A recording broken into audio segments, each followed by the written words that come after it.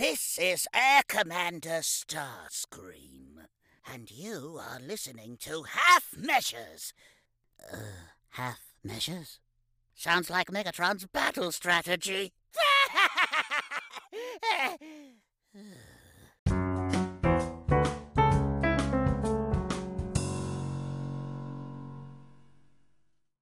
Welcome into episode 80 of Half Measures Podcast. We've made it to September. We've made it through winter. It's spring. It's another milestone episode for us. It's episode 80. Dan, kia ora, how are you? Kia ora, Paul. I'm just been reflecting on 80, and 80 it's a pretty big milestone, eh? Like, I would have never thought when we started this pod that we'd reach 80 episodes. I figure as a classic half measure, we would have quit around the sort of, 10 or 11 mark. I think, what's great, Paul, was like when we first started this podcast, we're doing sort of every 2-ish weeks, 3 weeks. Well, there was a month between episode 1 and 2, but look at us now, religious, week by week, here for the listeners. And now, if we don't deliver on time, we have to deal with all the complaints. So we're just basically contracted in now, aren't we? I think we're at the point where we're a staple in people's lives, and people need to hear from us. They need to know what to watch.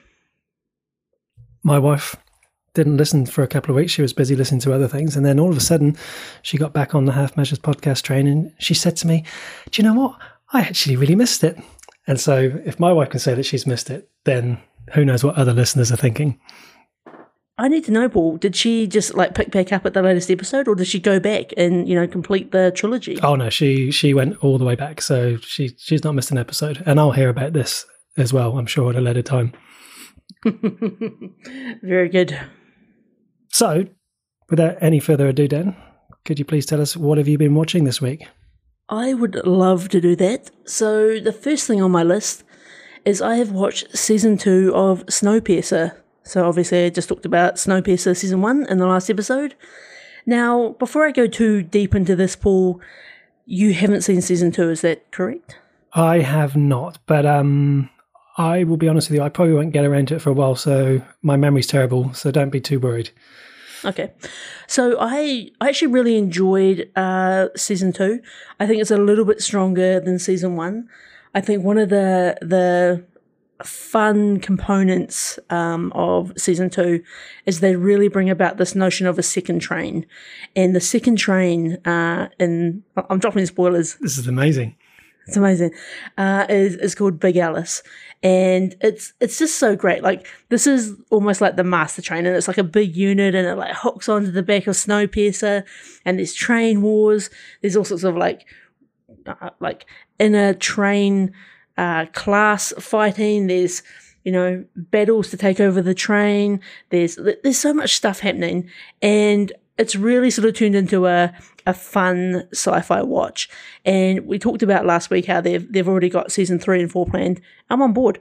I started off a bit rocky on this whole season, but it's good. Was that an intentional pun? I'm on board. I mean, that's great. I'm going to have to ask you to dial back the spoilers, because when you said train wars, that's it. I'm in, because that's typically not something you expect to see with trains, is having train wars. The ratings look real strong, just looking down season 2 as well. So that's always a good sign. 2 more seasons to come. That is exciting. Maybe I will revisit this. Yeah, so look, and look, these spoilers that, you start to get a little bit of this at the end of season 1 anyway. And so I'm not dropping anything that's going to really sort of reveals too much about the overall plot line of the season, but it definitely leaves you with a few cliffhangers, leaves you with some unanswered question, definitely makes you want to come back for that 3rd season. Sounds like just the ticket. Just the ticket. They can clip my ticket. Let's move on. I've started another TV show, a new TV show. This one is new out on Neon here in New Zealand. It's been out in the States for a while. It's a HBO Max original called Raised by Wolves. Now, I don't want to give a full review yet because I'm only 3 episodes into 10 episodes. I've been aware of the show since its sort of initial launch. It's a bit weird. It's a bit kooky. Well, I think I'm going to finish the 10, but it's definitely very different. So the premise of this show is basically androids are tasked with raising human children on a mysterious planet, and it's a very kind of religious show, like a lot of religious themes. There's basically, I'm not even going to be able to explain and do it justice, but it's a really kind of crazy program where these androids are super powerful. They can sort of wipe out other people. There's like space battles. There's sort of like an ark with all these religious people on it who sort of don't believe in certain ways of life. It's kind of got all the makings of a great series, and I can't quite decide if this is a super intelligent, smart show or whether it's sort of tipped into the edge of a little bit of insanity. And I think I'm having a good time, but I'm going to have to report back at a later date when I get all 10 episodes under my belt. I'll be really keen to hear which way you go, because the way you described it, and this whole sci-fi thriller, fantasy drama, androids raising children on a planet. I mean, it sounds a lot of weird things in there that would appeal to me as well. So the guy who's created it, he was the writer of a few things we've enjoyed, including Papillion. So good start there. I'm intrigued. I'm looking forward to hearing what you have when you next come back. Yeah, it's got Travis Fimmel from Vikings. Oh yeah. It's got a few other not so well known ones, but it's sort of, as I say, it's kind of got a little bit of flavour of Battlestar Galactica in it to me, which is why I'm kind of intrigued. But they do lay it on quite thick, so it's watching the first 3 episodes was good. The first 2 episodes, I believe, were actually directed by Ridley Scott as well, which I think really amplifies up the whole sort of the hype and the notion. And obviously he's a master, and he's really set a good scene. So yeah, we'll see where it goes. It's as I say, I need more time with it, but it's very much on my radar. That is a massive plug to have Ridley Scott directing the first 2 episodes. That is a real good hook to get people in right from the start. I love that. Indeed. And then, Paul, I've watched a couple of movies. So I'm coming in with some fresh movies this week. I love it. So, first one I've watched is the 2021 movie Disney's Jungle Cruise. Now, on paper, this is not a movie for me. I saw the trailer for this, I think, when I went to see Black Widow. We watched this on iTunes. It stars The Rock, Emily Blunt, Jack Whitehall. It's, largely, from what I can tell, based on the Jungle Cruise ride at Disneyland. When I saw this movie, and Samara said to me, "We need to watch this," I was like, no, I don't. I think not for me. Not for me. I'll tell you, Paul, I had a bloody great time. I was laughing all the way through it. I couldn't believe they were able to sort of turn a ride into a story.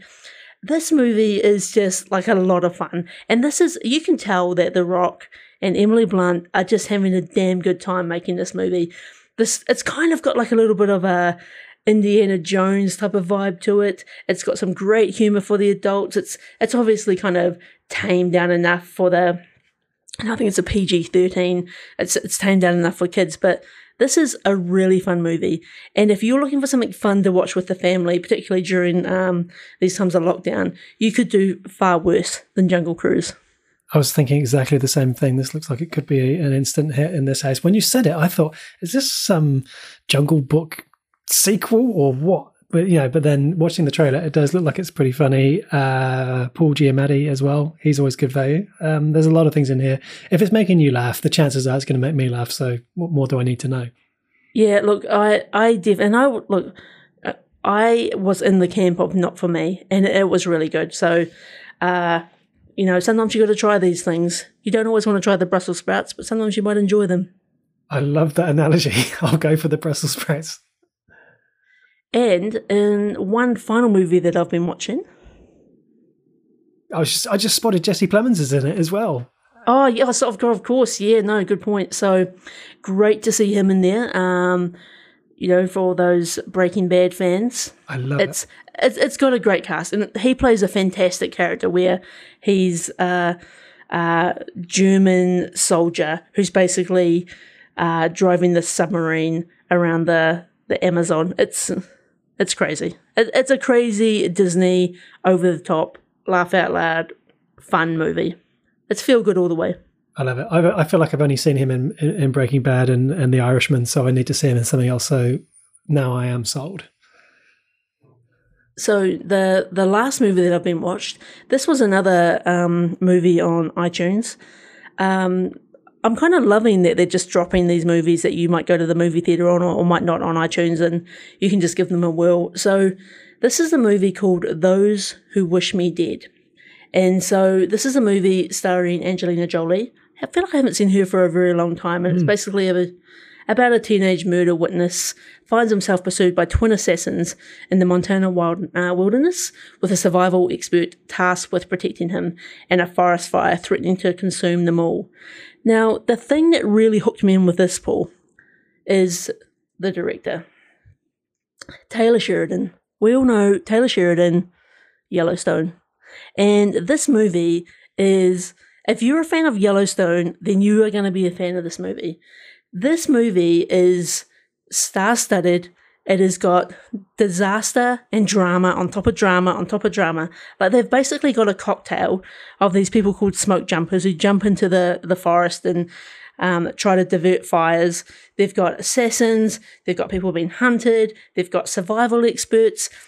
There's so much disaster happening constantly in this movie. There's thunderstorms. There's honestly, it's chaos. It's like watching Yellowstone when just like it couldn't get any worse and just things keep happening and happening and happening. And I have not had so much fun in this type of movie in a long time. It is like a classic 80s modern day action movie. Brilliant. You did have me straight away at Yellowstone because Taylor Sheridan, who of course is doing the Yellowstone sequel as well, he is brilliant. The cast as well.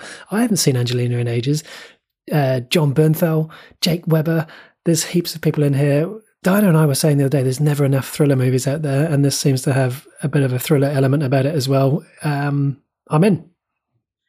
Honestly, this is a great movie. I don't think it's scoring overly well on things like IMDb, but if you look at Rotten Tomatoes, it's got a really high user review compared to critic reviews, and I think it is because this isn't a movie which you watch to get every sort of, detailed, deep stories. Like, you have to kind of go on the ride. Like, you have to kind of just make some big jumps on some of the things that are happening. But if you do that, like, it's really hard to get I think a good quality but fun action movie, and this is all of that. Brilliant. Where am I watching this, Dan? This is on iTunes as well, or Google Movies. It's really new out, so you have to rent it basically. So cool. Jungle Cruise and Those Who Wish Me Dead are available to rent now. Brilliant. And Paul, that is me for this week. Nice one. Well, I have a couple of things, and I'm going to start with Terminator Dark Fate, Dan. So this is the final Terminator movie as we stand right now in 2021. This one, an augmented human and Sarah Connor must stop an advanced liquid Terminator from hunting down a young girl whose fate is critical to the human race. So this one, the big story with this, of course, is Linda Hamilton returning to the franchise for the first time in nearly 30 years. James Cameron returning to write and produce for the first time again in nearly 30 years. And of course, it disregards everything that we saw in Terminator 3, 4, 5, and it just basically says we're going 1, 2, and then this movie. And so for me, Linda Hamilton, for starters, has not lost a step. She makes a hell of an entrance into this movie right from the start. She skids in with a rocket launcher and says, "I'll be back." I mean, that is how you make an entrance in a Terminator movie. The opening to this movie, I think, is possibly the best of all 6. They managed to interweave scenes of Sarah Connor from Terminator 2 giving interviews. And then we have this really, really good CGI Linda Hamilton and Edward Furlong, which from the looks of it would have taken place not long after the ending of Terminator 2, where we have another Terminator played by a CGI Arnold Schwarzenegger, come back and actually successfully, finally, once and for all, kill John. And that's how the movie starts, which is pretty controversial way to start a movie. Overall, this movie is good Saturday night popcorn entertainment. I feel like there's too long spent in the build-up of this one. So like there's all this mystery around finding this person who's been helping Sarah. Someone's been sending her these text messages over the years, and it's like we all know it's Arnold Schwarzenegger, given that the movie is an hour old and we haven't seen him. And if you've walked into the movie theater, or if you've got the DVD, or you've seen it online, you've seen Schwarzenegger in the poster. So there's all this build-up for not much shock value.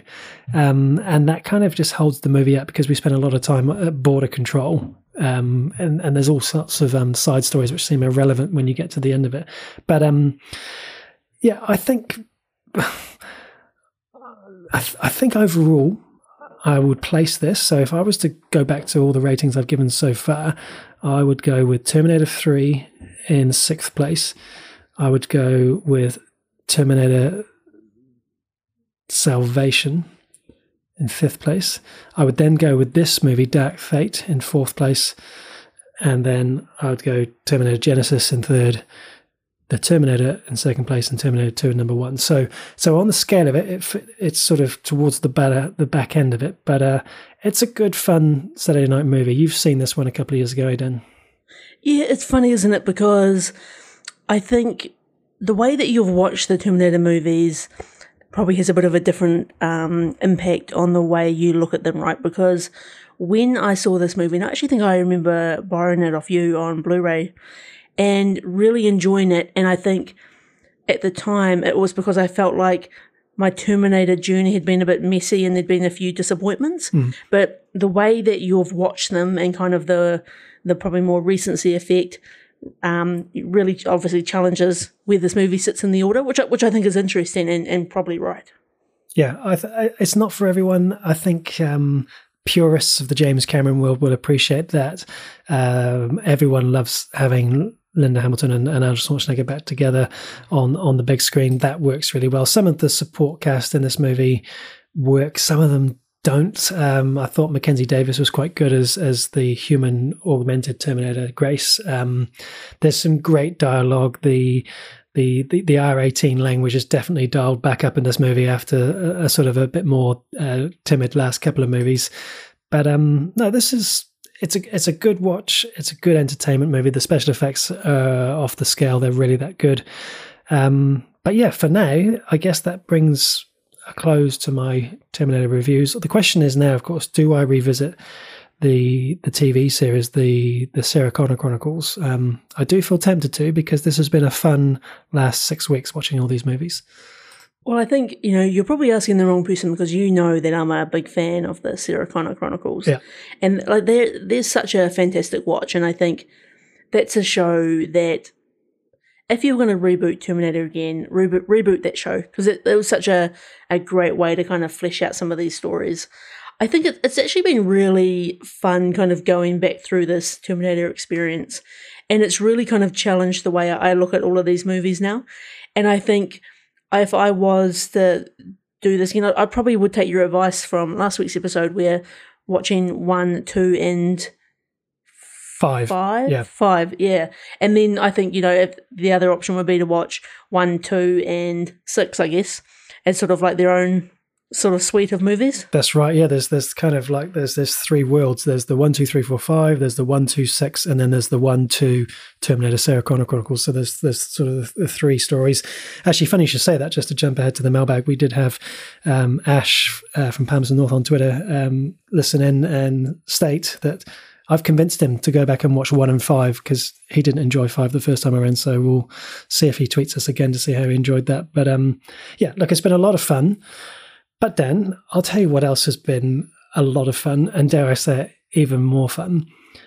The main thing I've been watching this week with both Diana and our 11-year-old son is Cobra Kai. And last week I watched the whole of season 1, and this week we've gone crazy here in lockdown and we've watched all of season 2 and all of season 3. So I am right bang up to date. I've even seen the season 4 trailer.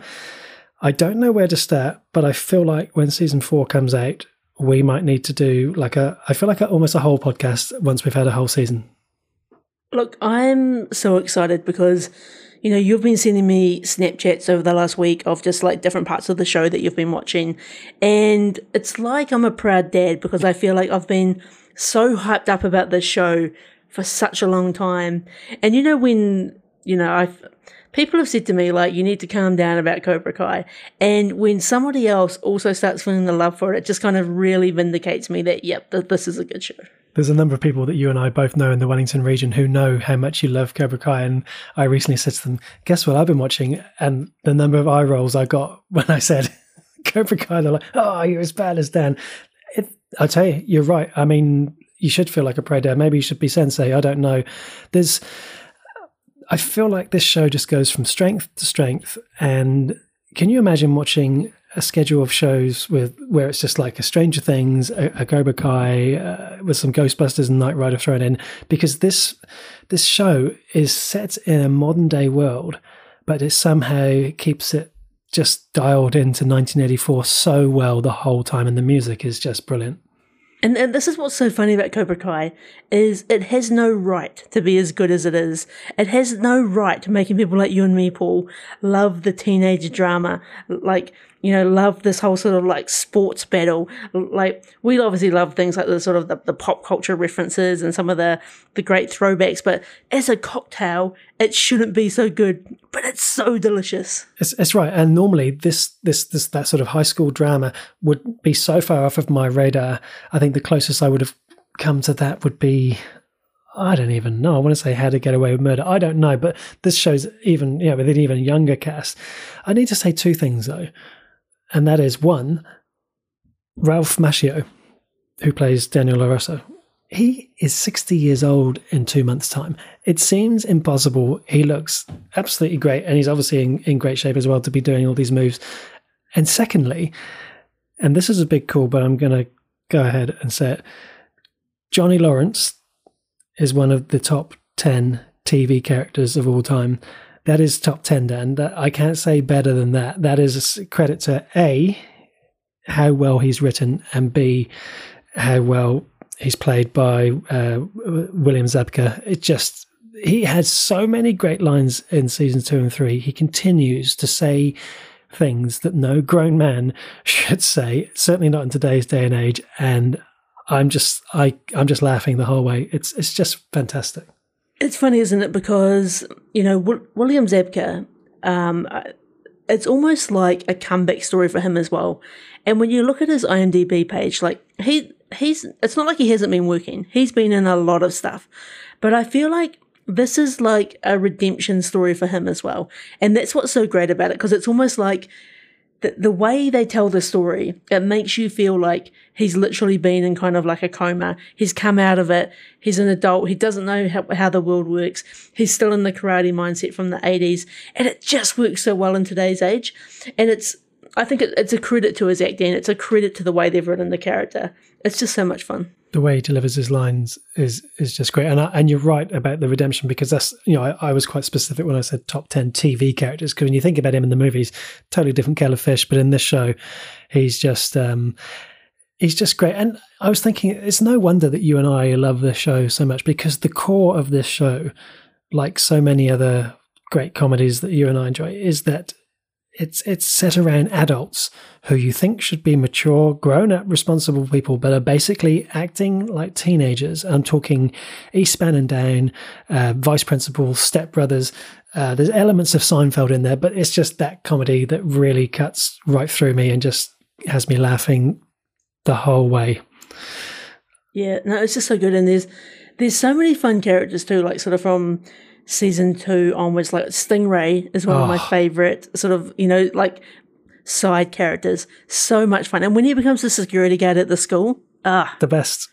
Gold. Stingray, I mean, I was gutted that he didn't return for season 3. I can only hope they can find a way to rework his character into season 4. I'm not surprised he lost his job, because let's be honest, let's cut straight to that scene at the end of season 2 with the fight. That fight was so outrageous. It was relentless. It went on for ages. If that was to happen in real life, it would go viral and would be worldwide news. It was absolutely outrageous, that whole fight scene. Obviously, the introduction of Kreese we had at the end of season 1. I felt at first it was going to be like a bit of a distraction having him in season 2, but by the time we get to season 3, his story is so woven into everything, and it's integral to how that season 3 ends as well. The other thing I was going to talk about, I made a note of, was Johnny Lawrence discovering the internet and Facebook and saying hash browns instead of hashtags. I mean, it's just so simple and it's just so great. It's so good.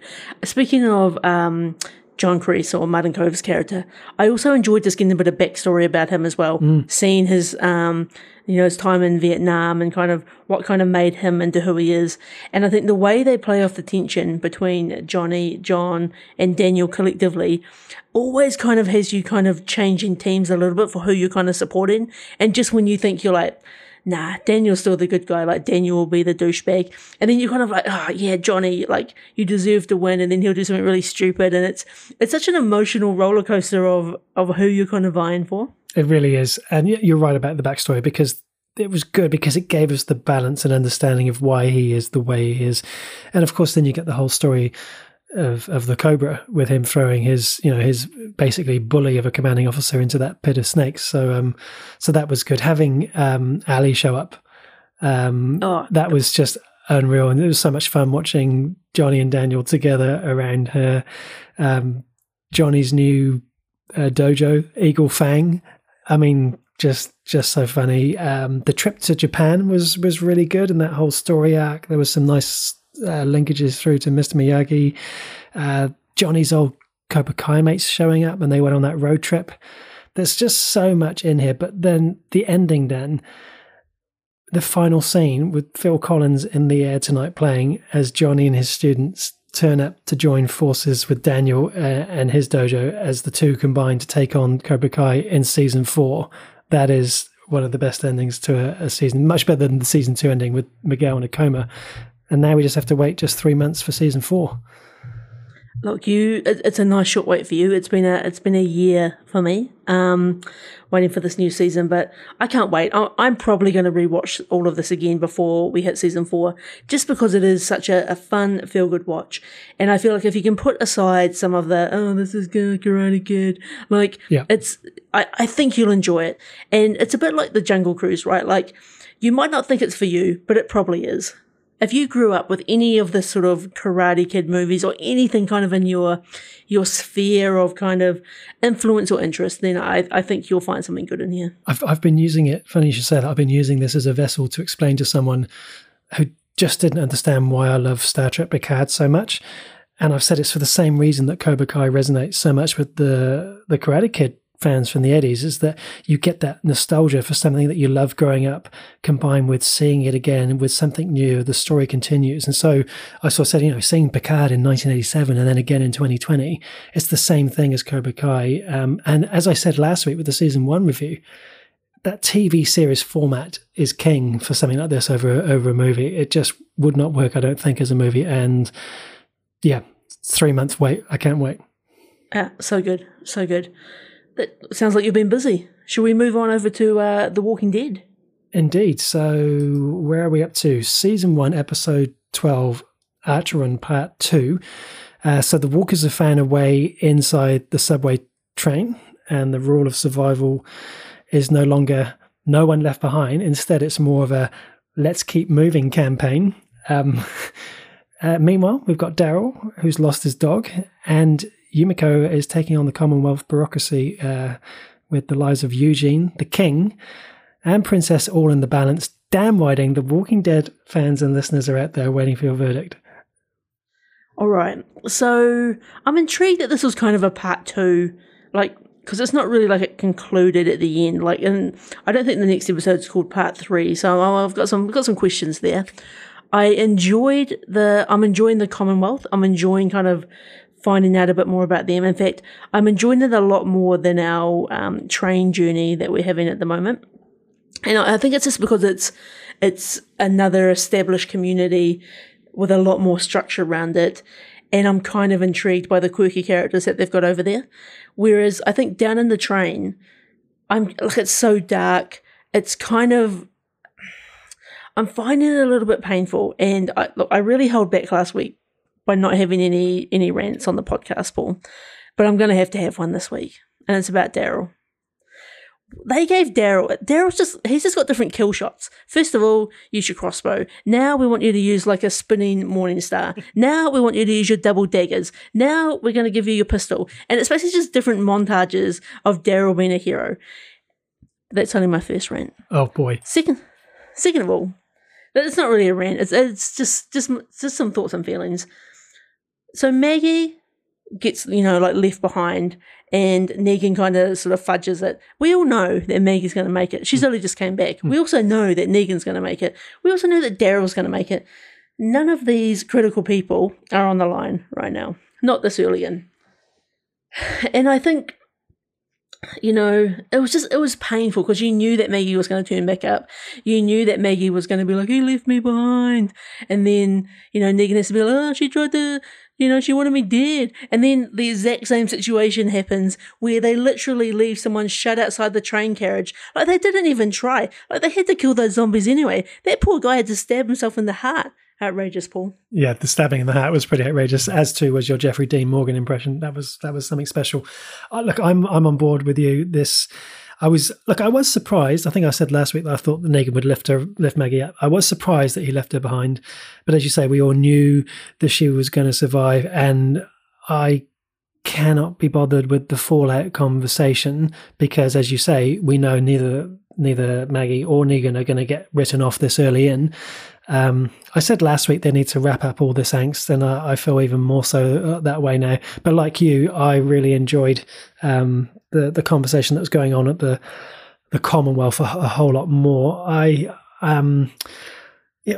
guess we're getting more glimpses of these Reapers as well, and our gang are now onto their 74th tribe group bunch of bad people that they're taking on. So they've got their work cut out to impress me in terms of all the other bad guys that we've faced over the last 10 seasons. So, but yeah, the Commonwealth story, I'm really keen to see the linkages across Fear the Walking Dead and The World Beyond. I really enjoyed the way Yumiko wrecked the people that were interviewing her and the way she sort of worked her way through that. And then, of course, the story with Princess the King and Eugene, I thought all of that wrapped up quite nicely. Yeah, look, I think overall, it was still a good episode. We've definitely seen worse. It was just kind of I don't know, there's a lot of moving parts. I feel like I'm saying the same stuff all the time, but there's a lot of main characters down in that train, and that guy with the mask, Paul. Take your freaking mask off. It's pitch black down there. You don't need to be wearing a mask. There better be some magical reveal when you take that mask off. You better be Morgan's son, I swear to God. I don't think it's going to be. But there needs to be something. Because look, I don't know about you, Paul. We're kind of in an apocalypse as we speak right now. If somebody tried to join my bubble who wore a mask and they didn't want to take it off, you're not joining the bubble. That is the rule for Dan's bubble, everyone. Don't wear a mask. It's funny how we never question it when it's, Boba Fett or the Mandalorian wearing a mask, but in The Walking Dead, I get it. I feel like we need to just, retrofit that statement, do wear a mask because, masks are saving lives. But in the context of The Walking Dead, you can wear a mask, but you need to reveal your face. Correct. And it's just it's so impractical. It's so dark down in the subway and there's one guy with a mask on, look, we all need to focus, guys. It's time to get serious. I appreciate that wearing a mask is your stick, but let's go. It's go time. Yeah, I hear what you're saying. And every time you think we've got a bad episode, I do want to remind you just to take a think about the garbage pale kids, the trash people episodes with the woman with the horrific fringe haircut. We have definitely seen worse. I actually think they were probably good episodes in hindsight. And Incredible. I'm going to go back and listen to those podcasts now. I think as well, I'm missing some of the daylight. Those scenes are so dark. And I don't know whether it's the quality that we get the show streamed here in New Zealand, but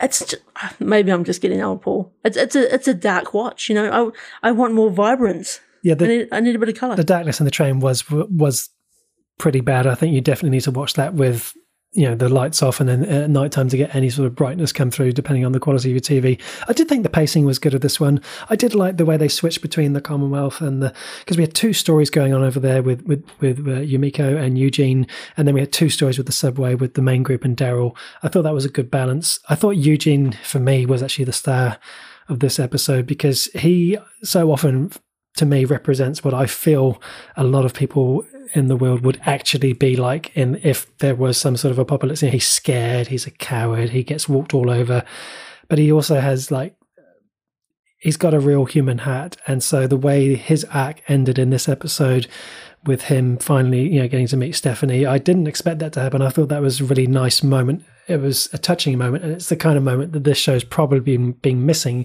and isn't giving us enough. I agree, and I think that's a really good point and I think that's what's making me sort of enjoy the Commonwealth, is you can feel like there's just a bit more coming together. Like, not everyone you meet has to be such a antagonist to you. And I think this is where I struggle with the Negan relationship with, oh God, I've completely forgotten her name. Maggie? Maggie. There you go. As I would have much preferred to see, you know, they left where Maggie dropped down. I would have much preferred to see Negan come to her aid and use that as a bridge to kind of mend their relationship so that we can all move on, as opposed to having this constant tension and having everyone on that train being like, get wrecked, Negan, like, you're on your own. And it's like, you guys don't know Negan. Negan killed Alpha. Like, he's got some cred, and, you know, we've had the redemption with Negan, and to have to sort of go backwards is painful as a viewer. You summed it up really well. That is, it's poor writing. That was why I expected Negan to help her out and build that story arc. He does have that redemption moment. And I think when it's your gang and these are the people you're wanting to root for, it's kind of really hard to see. It's really hard to watch those scenes unfold and actually have you thinking, oh, guys, you just don't get it. I'm actually Team Negan. And that's a terrible thing to say, given what he did to Glenn and Abraham and all the rest of it. But can I, before we move on, can I also give a shout out to Roy? Roy, who we first met at Hilltop in season 9, and then we saw him again once in 10 and once in 11. Now the Reaper's taken down with an arrow straight to the head. So that is it for C. Thomas Howell, who people may remember him better in E.T. and Bosch and Spider-Man and literally hundreds of other things. But it was just, I love the way they just randomly bring back a character that you've seen. Like, because I got that information from Wiki, because I was like, where have we seen this guy before? He's turned up randomly in 3 seasons, in an episode in each season, and I didn't understand the significance, and then all of a sudden he was there and then he was shot down. Shout out to you, Roy. Shout out, Roy. Great stuff. So yeah, that's The Walking Dead. It's available here in New Zealand on TVNZ on demand. If you're not a fan of The Walking Dead and you don't want to listen to the weekly rants that are the reviews that we give, don't forget to use the show notes when you're listening to the podcast and skip ahead to the next section, which of course then is our movie of the week section. Yeah, so each week Paul and I take turns choosing a different movie of the week. If you would like to follow along and watch the movie that we're watching, then you should come and join us on our Discord channel where we announce that movie at the start of every week. This week, Paul, what have we been watching? This week we watched the 2020 movie Honest Thief, which is available to watch here in New Zealand on Neon. The synopsis for this one, wanting to lead an honest life, a notorious bank robber turns himself in only to be double-crossed by 2 ruthless FBI agents. Dan, this was one of my selections, and for me, the instant you see the poster, you don't need to check anything else. You know what you're getting. You're getting Liam Neeson. He's got a black jacket on. He's got a gun in his hand, and whilst that could serve as criticism for some people, for me, it's an instant press play option because I know I'm going to be in for some fun. I really enjoyed it. It's nothing too special, but I had a good one-time watch on a Saturday night. What about you?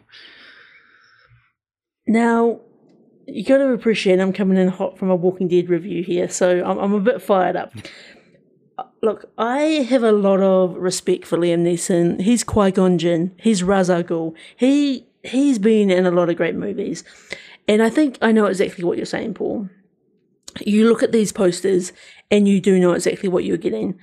I think the thing that I find hard with that, I feel like Liam Neeson has made this movie 100 times, and it's just in slightly different contexts. And I guess that's what you've got to go into this movie with. Like, it's by no means terrible.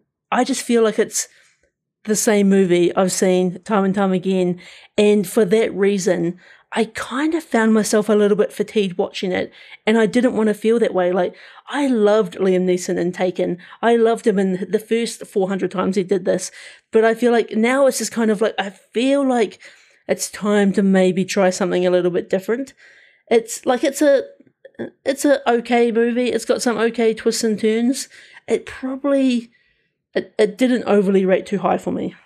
That's interesting, yeah, because he always, as you have alluded to, he always has a particular set of skills in this type of movie genre. But what I like about this one, I found that they wrote him a bit differently. So he's actually a pretty regular guy. He's not accustomed to carrying a gun or hurting people.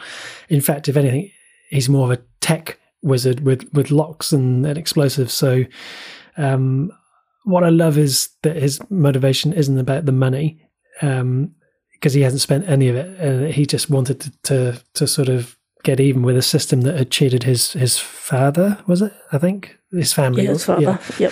Yep. And look, like I said, when I said I had a good time, but it was nothing special. It just was okay. It's a one-time watch. It's not going to knock your socks off. I will never watch it again. But that's okay, because some movies are not meant to be rewatches. Some are just supposed to be that one-time watch. And I just felt like they actually didn't have the action dialed up too high compared to some of the other the other 400 Liam Neeson movies. And I kind of like this transition as he gets older, because I think him falling out of the window of what looked like a 3-story apartment block and getting straight back up is going to become real unbelievable as the years go by. Yeah, look, I think the thing is, even though I'm giving this a bit of a hard time, it is exactly as advertised. And I think you've summed it up. Like, this is a movie you'll watch. It's got some low-key action, okay story kind of running through it. You know that he's kind of going to turn out to be the badass of the situation.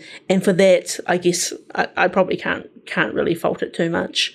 I was unsure about, I guess, some of the wider sort of, I'm really picking holes now, Paul. I'm not sure I liked Kate Walsh's character. I'm unsure I got enough motivation from the bad guys. I wanted more Robert Patrick. Especially coming from these Terminator movies that you've been talking about. I hated not having more of him early on. But yeah, I don't know.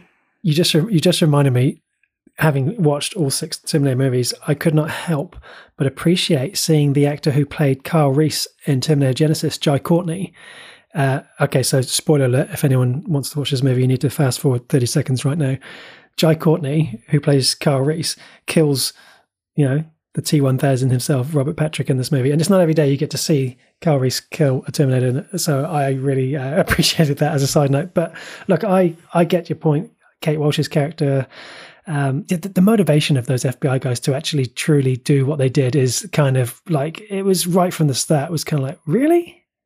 Yeah, I kind of wish I saw a little bit of like more motivation. Like, I know that obviously the idea of stealing $9 million from someone and then getting away with it probably appeals to some people, but I feel like they instantly turned into super bad guys, but I didn't really... Yeah. Like, I needed to probably see them in some sort of like debt or some type of like I needed to see them as crooked cops to start with, and I didn't go on that journey. That's the bit that's missing, because when they turn up, they seem like regular, good, decent cops that you could trust, and so it seemed very confusing. The other thing that I thought was the ending was actually a bit too quick. Like, I wanted to actually see him behind bars. I wanted to see her coming to visit him to really close the whole loop of him turning himself in and wanting to go to prison, which of course was the premise of the movie. We never got that. So, I mean, it's no biggie, but yeah, just since we're picking holes here at the end. Yeah. But look, as I say, I think, sometimes we talk about on this podcast, what's a good movie that you could watch with your parents or your dad or something. Look, Father's Day is coming up. That if you're around at your dad's house, you could chuck this movie on. Your dad's going to have a great time. Your mum's going to have a great time. This is a fairly easy watch. It's just not going to probably blow your socks off. Correct. And that is available to watch on Neon, Honest Thief. Right. Shall we go across to the news desk then? Yes, indeed we shall. All right, so I guess the first big bit of news, Paul, I don't know if you've been to the Half Measures website recently, but you may have seen that we now have Half Measures merchandise. I did not know that, Dan. What can you purchase on the merchandise?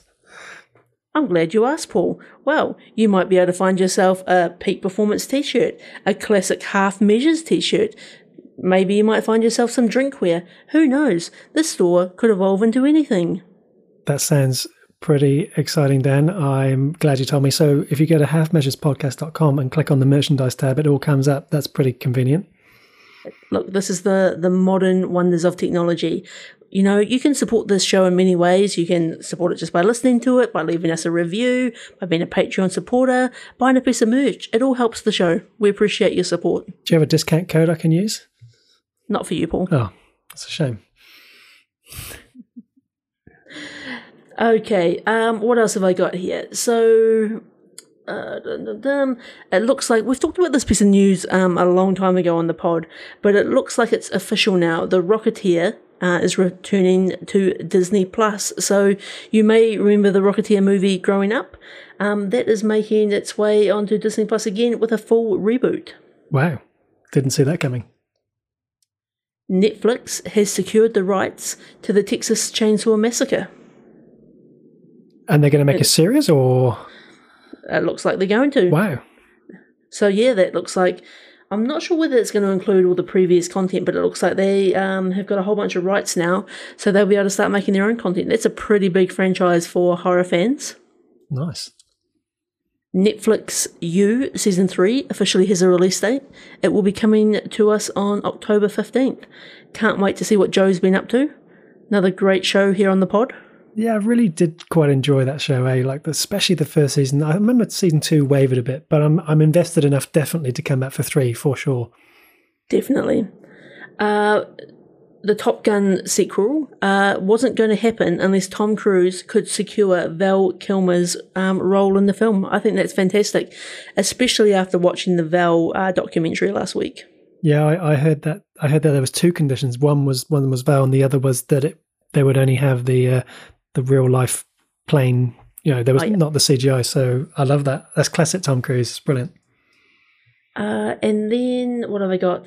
And so Netflix, speaking of Cobra Kai earlier, have already officially renewed Cobra Kai for season 5. So not only are we getting season 4 in December, already renewed for season 5, which is fantastic news. I love it when a show knows before it comes out that it's got another season, and they know that they can keep telling the stories. And that, Paul, is all that's on my news desk. That's amazing. I have a couple of things here, just trailer announcements really. So we had the Star Trek Prodigy teaser trailer come out this week, basically showcasing the ship design for all you Trek nerds out there, but also the wonderful theme music. Speaking of trailers, we had the final trailer for No Time to Die, came out this week as well, as we count down to the James Bond final movie for Daniel Craig. And what else did I find here? So there was some real sad news. So last week when I was reviewing season 1 of Cobra Kai, I mentioned twice how much I really loved Johnny's stepfather, Sid, played by Ed Asner, who passed away this week, age 91. He's obviously famous for a lot more things than Cobra Kai, but he's well loved by so many people. And the other, so there's been more movies shut down. So Russell Crowe's Poker Face movie got shut down because of COVID. Mission Impossible 7 shut down with a COVID-19 insurance lawsuit. Honestly, I know there's bigger problems in the world with this disease, but it's affecting the things that we're watching. And I think, Dan, that is all I've got for news. Mailbag. So this week's Mailbag podcast shout out is Retrogram. This is a podcast that focuses on a specific week between 1970 and 1990, and all of the sci-fi, all of the horror, all of the superhero shows that aired during that week gets talked about. So if you love 70s and 80s TV, definitely check out Retrogram podcast. Dan, I am pleased to report that we've made it onto the radar of the creator of Cobra Kai, John Hurwitz. So this is the guy that has written and produced every episode of Cobra Kai. And this week he shared season 1 post on Twitter. And so that was probably the biggest highlight this week on our socials. We also had Norman from roddenberry.com comment on the review as well. He said, even though there are some incredibly meta moments throughout the course of this series, it never loses its principal focus to tell the logical and organic narrative of the sins of these two fathers, Daniel and Johnny, and how their ongoing war has affected so many for good or bad. Very eloquently worded from Norman, as you might expect from someone who's got a podcast with 35,000 subscribers. Even as you were reading that, I was like, I'm an idiot. Like, I'm a complete idiot. I would never be able to describe something like that. That's the difference between our two podcasts. We're here for the keeping it real, right? The Irish drama series Smother that we talked about a couple of weeks ago, our social media review post caught the eye of the director, and we had 6 of the cast and crew share that across social media as well, which is great. And finally, last week's peak performance, Anthony Hopkins. We had 6 contributors for peak performance this week. We had Andrew from Napier here in New Zealand. He went with I've not even written it down. That's the biggest half measure I've ever made, I think. Shout out to Napier, though. That's my hometown. So, hey, Andrew, respect. That's your hometown. Did I know that? Yes, Hawke's Bay, of course. Sorry, I'm just really showing my lack of knowledge here. I'll come back to Andrew when I find it. Sorry for that. Also in New Zealand, we had Nat from Wellington, who said it was hard to go past Silence of the Lambs, but that he really appreciates Anthony Hopkins in Remains of the Day. So I quite enjoyed that. Here we go. He went with The World's Fastest Indian. And actually, just because I really messed up with you, Andrew, he also added a note in here saying that he really liked it because Anthony Hopkins sounded, looked, and acted just like his dad, which I think is really nice. So thanks for sharing that. Hayden from Tucson, Arizona, he went with Westworld, much like yourself, Dan. We had Victoria from Cork in Ireland give a shout out for The Mask of Zorro. Paddy from Time Traveling Tink Podcast gave us his 3-2-1 of Thor, Legends of the Fall, and peak performance of Silence of the Lambs. And Half Measures podcast producer and co-host of Time Traveling Tink Podcast, Trisha Brady, went with Thor 3, Thor 1, and a peak performance of Silence of the Lambs. And she added that Thor 3 had to make the list because Anthony Hopkins plays Loki playing Odin, which was just brilliant. Dan, I'm presuming that makes sense to you because I've never seen these movies. That 100% makes sense and was a great moment in those movies. Brilliant. That is the mailbag this week. Should we go across to peak performance, Dan?